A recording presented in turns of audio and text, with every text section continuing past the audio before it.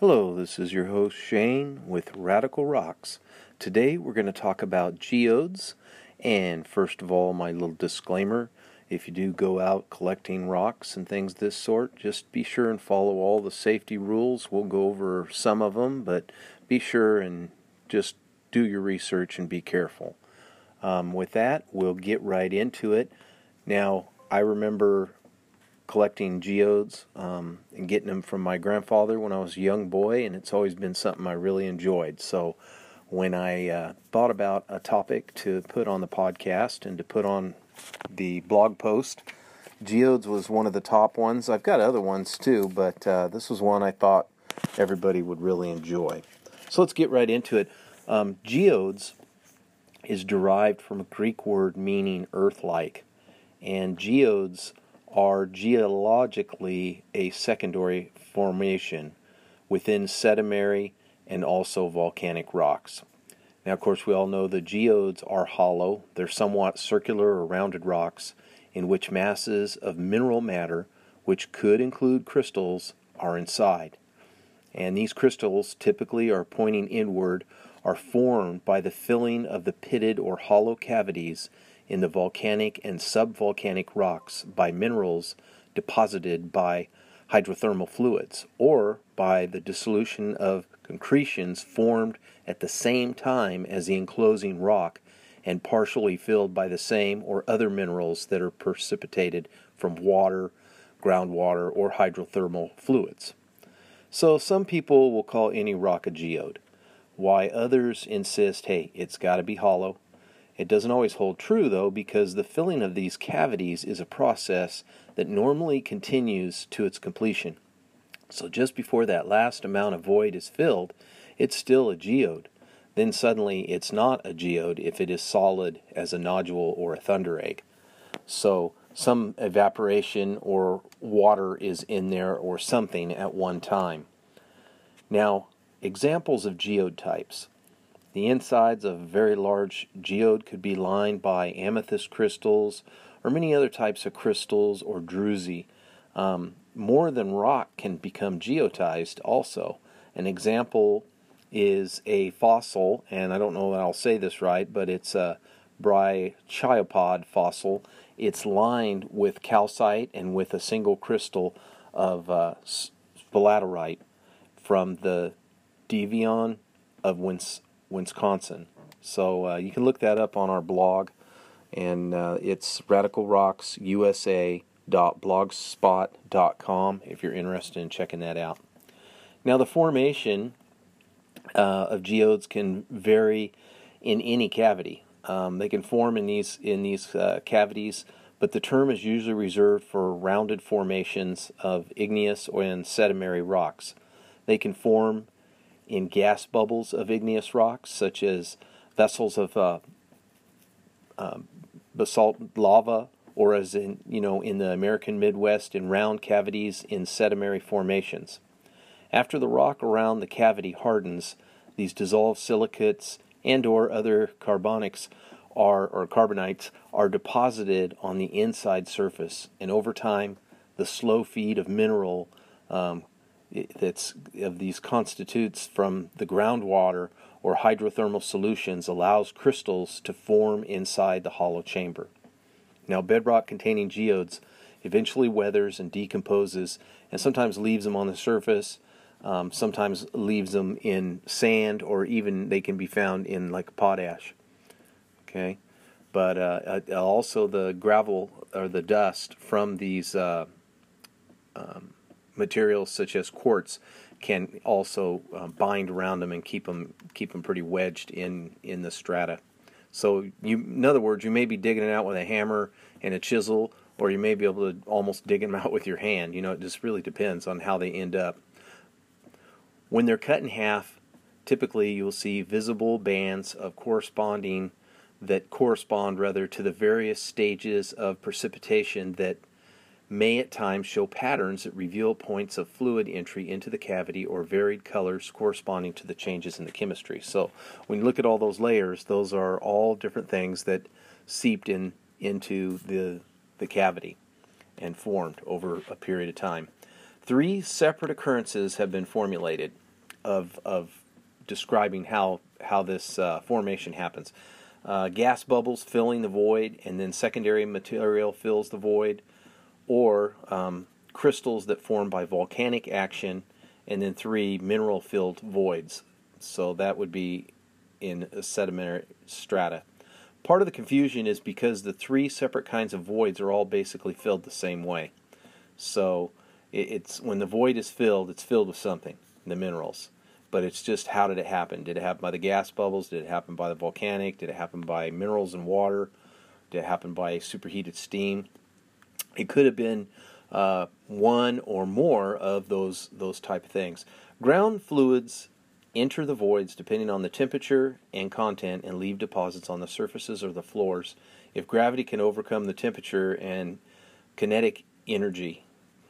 So sedimentary voids are created by earth shifts, falling rocks, voids left by dissolving minerals, or cavities left by dead creatures. Usually body oils bind the clay to protect fossils, and somehow they attract silica instead of the fluids of the animals and things like that. This is kind of how fossilization takes place as well, but it's happening in these cavities. So that goes into the next subject, vugs and crystal cavities. So in year 2000, a team of geologists found a cave that was found with these giant gypsum crystals in an abandoned silver mine near Almeria, Spain. And the cavity was 1.8 by 1.7 meters and is 8 meters in length, would be the largest crystal cave that had ever been found. And the entrance of the cave has been blocked by 5 tons of rock and is under police protection to prevent looters who would want to go in there and steal those crystals. According to the geological models, the cave was formed during the Messina Salinitia crisis 6 million years ago, when the Meridian Sea evaporated and left thick layers of salt sediment. The cave is currently not accessible to tourists when I looked it up. Okay, the world's largest known crystal cave, or VUG, is a giant.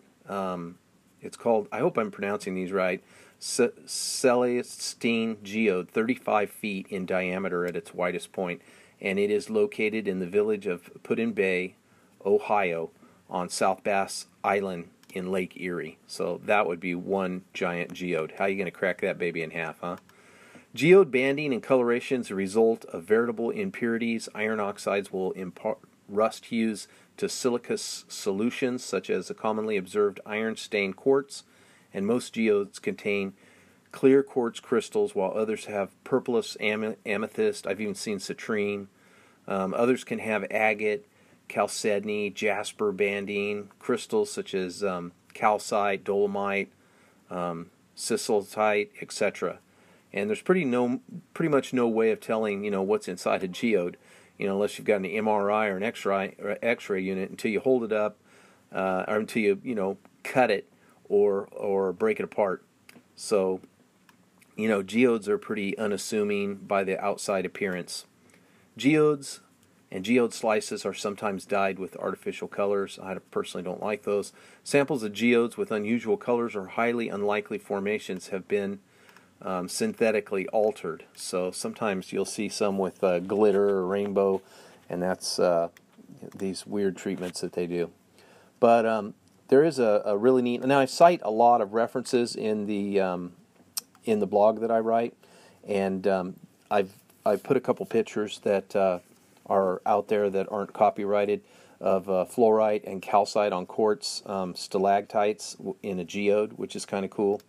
So let's get into the locations. That's kind of what I love, just going out and getting them. And I don't like really cracking them in half because you never know, you're going to smash it up into 3 pieces. I would just say, I think I go into it a little bit here in the blog, so I would just say go to a gym club and get it cut in half. But let's talk about the locations. Geodes are common in some formations in the United States, mainly California, Indiana, Iowa, Missouri, western Illinois, Kentucky, and Utah. They're also found in Brazil, Namibia, and Mexico. Geodes are found in the Mendip Hills in Somerset, England, where they are known locally as potato stones. Indiana geodes, and I think I need to change this. Geodes can be from 3 to 18 inches in diameter, and finding geodes, like we said in the beginning, is really hard work. You got to crack them open in order to show the natural beauty inside, and that can be, again, quartz crystals, chalcedony, red chalcedony, blue chalcedony, barite materials, citrine, various other favorite gems. So every cracked geode is a unique collectible and also really a wonder of nature. Noteworthy locations: Dugaway Geobeds, located in Dugaway Pass, Utah.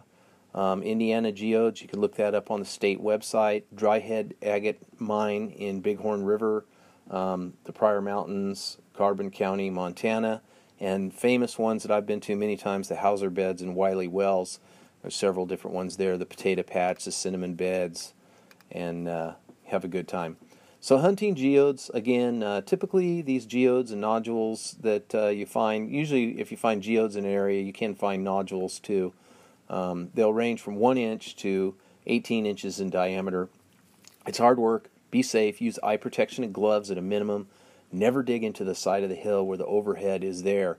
A collapse could happen, and believe it or not, a very small overhang, even just a couple inches of overhang, could break off in a fashion that you wouldn't expect, like a triangle, and it has happened, and it has killed experienced geode hunters many times. It's more than once.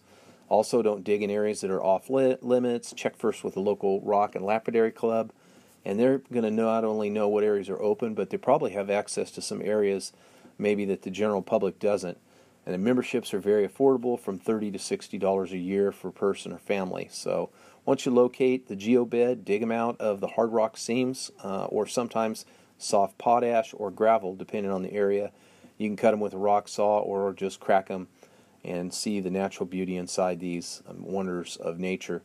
And again, I just kind of repeat here, hidden inside is fractal quartz crystal, chalcedony, red chalcedony, blue chalcedony, barite materials, citrine, and other favorite gems. Every cracked geode is truly unique, collectible, and a wonder. So please feel free to contact me if you have anything that you'd like to add here.